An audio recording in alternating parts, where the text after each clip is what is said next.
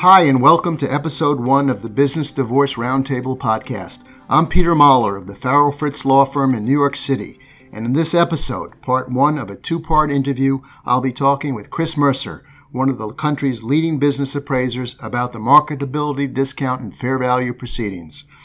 As those of you who follow my New York Business Divorce blog already know, the discount for lack of marketability, aka DLUM, is a very hot topic in business valuation circles and in some recent fair value cases in the New York courts. There's also been a flurry of recent articles by Gil Matthews, Bill Quackenbush, and Chris Best in Business Valuation Update, a terrific monthly newsletter published by Business Valuation Resources, mostly critical of how New York courts have handled the issue, but also raising fundamental questions about whether there's empirical support for applying DLUM at the control level. One New York trial judge in a recent decision wrote that the issue of DLUM and fair value proceedings is an area of heated debate in the legal and valuation communities, and she practically pleaded for appellate court guidance. My guest, Chris Mercer, has been a major force in this debate in the BV community for decades. Chris is a prolific author of books and articles and a frequent lecturer, and since the 1990s has taken a very public position against DLUM's application to control interests. He's not just about theory, though. He was the trial expert in several major New York fair value cases in which he testified against DLUM with mixed results, including the Giamo, Chu, and Arizona iced tea cases. Chris's bio weighs in at 29 pages, listing dozens of books and articles and probably over 200 speaking engagements. He's the founder and CEO of Mercer Capital, based in Memphis. He's handled many hundreds of business valuations. His book, Business Valuation and Integrated Theory, is in its second edition and is considered by many to be the best standard text in the field. Chris also has a long history of service to the many professional organizations to which he belongs, including the prestigious American Society of Appraisers, which recently bestowed on him its highest honor by naming Chris a Fellow of the ASA College of Fellows. I first met Chris about 15 years ago at a conference where we were both speaking. He's an incredibly smart, articulate person and a natural-born teacher, topped off with some genuine Southern charm. My interview with Chris covered a lot of ground. In this part 1, we talk about the fundamentals of the DLUM debate. Part 2 of the interview, which I'll post at a later date, highlights some of the key court decisions, including the mother of all valuation cases, the Arizona iced tea case in which Chris testified at trial as lead expert for the co-owner being bought out. Chris, welcome to the inaugural episode of the Business Divorce Roundtable. Let me begin with a simple question. Why is the marketability discount important? Well, the discount for lack of marketability, or I call it the marketability discount, is important in valuation the valuation of minority interests, because the cash flows that are attributable to a minority interest in a company may be less than, and the risks may be greater than those of the enterprise itself, and so consequently minority interests sometimes trade for lower prices than the whole company. So the discount for lack of marketability on the minority interest side is important. Now, on the controlling interest side, I think that no one ever thought about a discount for lack of interest until the early 90s. And then all of a sudden, people started talking about this thing, this nebulous discount that no one can really describe what causes it. Chris, let me interrupt for a second, because it occurs to me that some of our listeners may not know what a discount for lack of marketability is. What's your working definition of that? Well, a working definition of a discount for lack of marketability would be a discount from a freely traded or a financial control value that reflects the additional risks and the lower cash flow that would be attributable to the minority interest itself relative to the enterprise.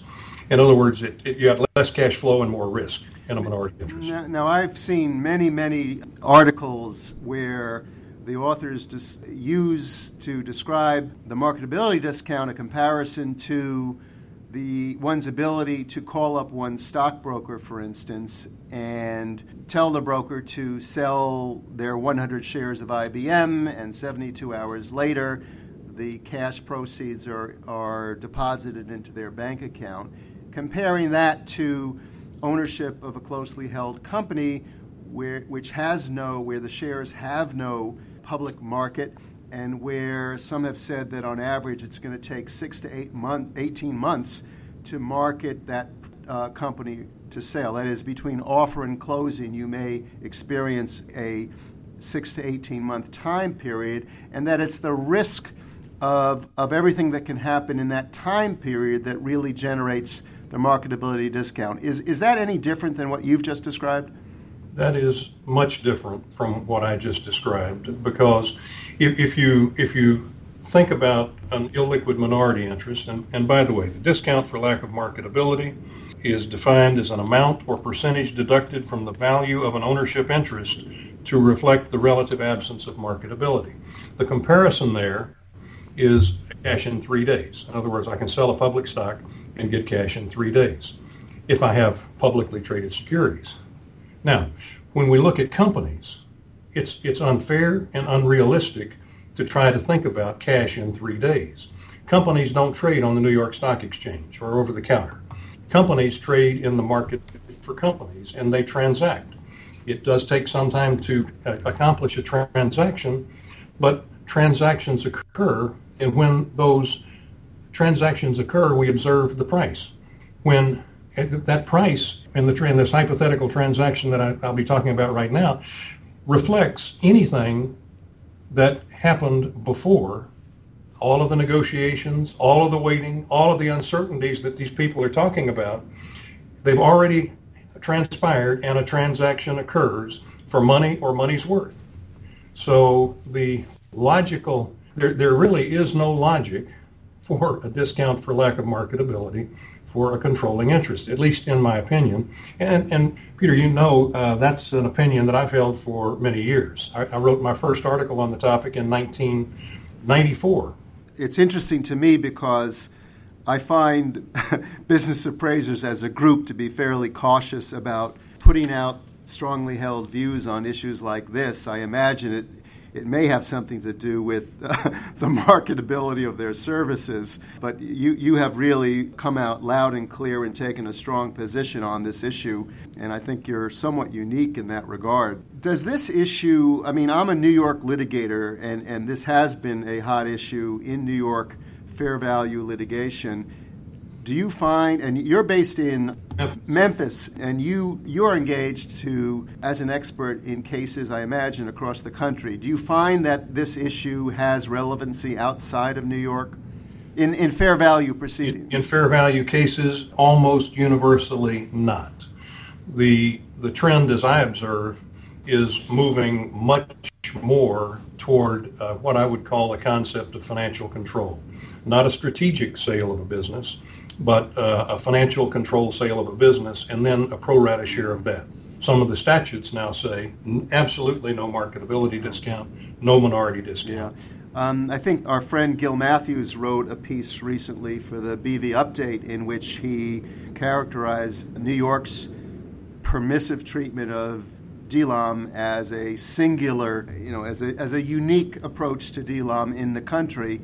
And I think I have seen various articles that have compiled the various statutes and common law, and some do support the notion that New York is unique in that regard, and that either by statute or case law, in fair value proceedings, DLAM is not permitted. By the way, Chris, you and I have been using this term fair value, and many people don't understand, does it mean the same thing as fair market value? What's the difference? Why are we talking about fair value? I use the term statutory fair value quite often to distinguish it from accounting fair value so that we don't confuse the issue. But statutory fair value is the kind of value that is to be determined by courts in the various jurisdictions when when someone has been squeezed out of a company, for example, and the transaction gives rise to the right to dissent, or there's parallel statutes in many states for oppression. And in the determination of fair value itself, there's very little distinction between oppression and, let's say, squeeze-outs or other transactions, dissenting shareholders cases. I think that fair value, most places, is coming to be defined in the context of fair market value. But fair market value of what? Of the enterprise as a going concern.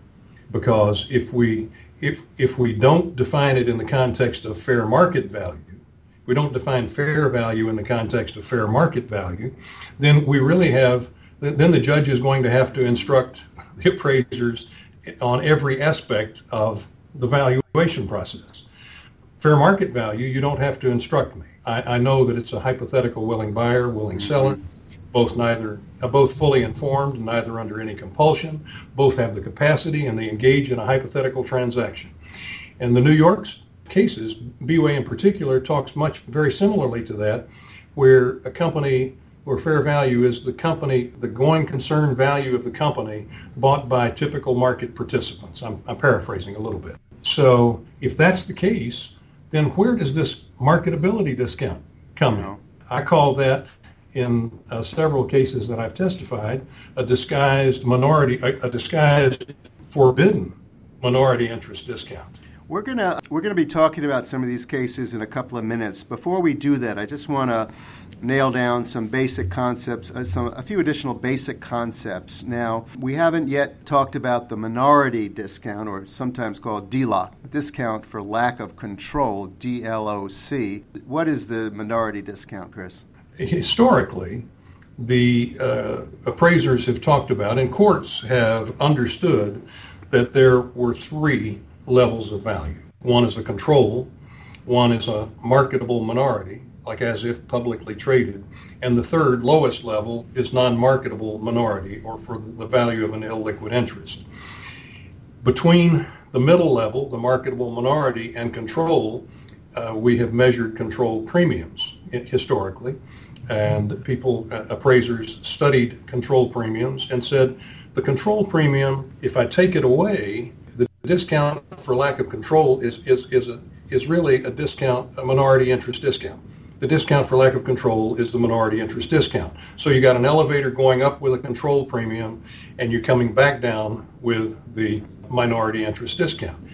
Beginning in the mid-90s, appraisers began to realize that the transactions that we were observing to look at control premiums were actually strategic control premiums, and that to use those transactions as a basis for estimating a minority interest discount would overestimate the value or the magnitude of a minority interest discount by substantial amounts. By the early 1990s, some of us began to realize that publicly traded securities pricing, when applied to a private company based on normalized earnings, yielded a controlling interest price. And we began talking about another level of value, the financial control level of value. And that is thought to sit right on top of the marketable minority. It's hard to distinguish between the two. So having made that adjustment, then there's no control premium, because that control premium we were looking at before is actually a strategic control premium or an acquisition premium. So if there's no financial control premium, then there's no minority interest discount, or if there is one, it's small. Minority interest discount, if any, is going very small. So I think that's one reason why the majority of jurisdictions have begun to move toward a financial control concept, and to specifically say no discount for minority interest. It gets kind of confusing. It's a little easier to see with a picture, but the levels of value chart that I use has 4 levels. Those 2 levels in the middle, the marketable minority and financial control, strategic control up top, and non-marketable minority in the bottom. Fair value, we very seldom talk about the non-marketable minority, but in New York, if you apply a marketability discount, that's exactly what you get. All right, well, we're going to talk a little bit more about that. I mean, at least New York, like the rest of the country, prohibits a minority discount in fair value proceedings. We can all agree on that. Mm-hmm. And the question that you consistently raise is whether New York's permissive attitude toward the marketability discount in effect allows application of a disguised minority discount. I mean, that's one way to put it. So the rule in New York is no to minority discount, yes to marketability discount. What you have written at great length, and you've lectured at great length, because I've sat next to you while you've done it, about a New York Court of Appeals case called B-Way. And I believe that was a dissenting shareholder appraisal case, right? Yes, it was. But it also, like the minority shareholder oppression cases where there's an election to purchase, it's the same fair value standard that gets applied. Specifically that Section 623 and Section 1118 are the same in terms of fair value. Right. Now, I'm just going to hit the bottom line on B-Way, and then I'm going to let you take it away because you're much more conversant with it than I am, which is that in B-Way, the court endorsed really the approach that was taken in Blake, that a marketability discount is permissible, a minority discount is not permissible, and it upheld the application of a percentage marketability discount in that case. I don't recall the precise percentage, do you? I don't recall. All right, but that's, please share with us, Chris, your analysis of what B-Way got right and perhaps what it got wrong. Sure. In B-Way, in the case, the court elaborates on a number of principles of valuation, principles that relate to fair value determinations. And one of these is that the court should determine the minority shareholders' proportionate interest in the going concern value of the corporation as a whole. That's a fairly defined term. The going concern value, I would interpret that and have as a financial control value. I won't go beyond that right now. So that's fairly clear. And then fair value was calculated on the basis of the petitioner's proportionate share of all outstanding corporate stock. Again, the 100% of the value company is being valued, and that's the case. B-Way says clearly a minority discount would necessarily deprive minority shareholders of their proportionate interest in a going concern as guaranteed by previous decisions. Likewise, imposing a minority discount on a compensation payable to dissenting shareholders for their shares in a proceeding under either 623 or 1118 would result in minority shares being valued below that of majority shares, thus violating our mandate of equal treatment of all shares of the same class for the minority stockholder. So if you put that guidance together, a marketability discount is absolutely inconsistent with the predominance of the guidance in this B-Way case. Now, Peter, I was fascinated by your blog post on Blake, and I read the decision that your grandfather wrote. He was an articulate guy. So, but anyway, like you, doing a little, historical forensics with your grandfather's case in Blake, when I was working on a large matter a year or two ago, I obtained all of the documents, the valuation documents for the B-Way case. And what is really clear is that the only evidence for a marketability discount that was presented to the court in the B-Way case pertained to minority interests. They were relating to restricted stock studies and things of this nature, the kind of evidence that is not evidence at all of a marketability discount for a controlling interest. So I think the reason that we have the confusion that we have with B-Way, that New York has the confusion that exists in B-Way, is that the appraisers were not able to articulate that. Keep in mind, and that's not being overly critical at all, because this was back in the 1980s when all of these concepts were not that well developed. Well, B-Way was in the 90s, wasn't it? Like 95, I think. Well, I think it was issued in 95. Right, but I agree with you 100%, and I've always been somewhat skeptical that the courts were presented with, much less understood, the empirical issues that either do or do not support application of a marketability discount at the control level. One of the things I haven't figured out on my end is this really a matter of policy, or is it a matter of, is there empirical justification for applying the discount? I mean, it seems to me you could get to the same result either way. Peter, no valuation discount has any meaning until you define the base from which it is taken. So let's assume that there is a fair value, okay, and for a company, and that's $100 a share. We just know that somehow. I could get to $100 by valuing it appropriately, or I could overvalue it and at 120 and take a marketability discount of 20 and get to the 100 only by chance. But it's inconsistent with a determination of fair value to apply a nebulous, unspecified discount that no appraiser can really quantify or even articulate what it is. But Chris, if an appraiser is valuing a company using an income approach, and they're using a build-up or whatever to generate their discount, and they're using data from the public company arena, there is something certainly to the non-expert, the non-accredited business appraiser, sensible about saying that if you're going to be using public company data to generate a discount, why wouldn't you then have to consider some sort of a marketability discount? Because, again, it makes common sense that it's going to take me months, if not more than a year perhaps, to sell my company. Well, a couple of things. Remember, we talked about those two coincident levels of value, the financial control and marketable minority. So if I take a marketability discount because I took the evidence from the public securities markets indirectly with a buildup, then I have turned that into a minority interest. And fair value is, as I said again, to determine the minority shareholders' proportionate interest in the going concern value of the corporation as a whole. So most appraisers, I think many, probably most appraisers would agree that the build-up method will provide you with a marketable minority or a financial control level of value. You're familiar with the Seagroat case, I know.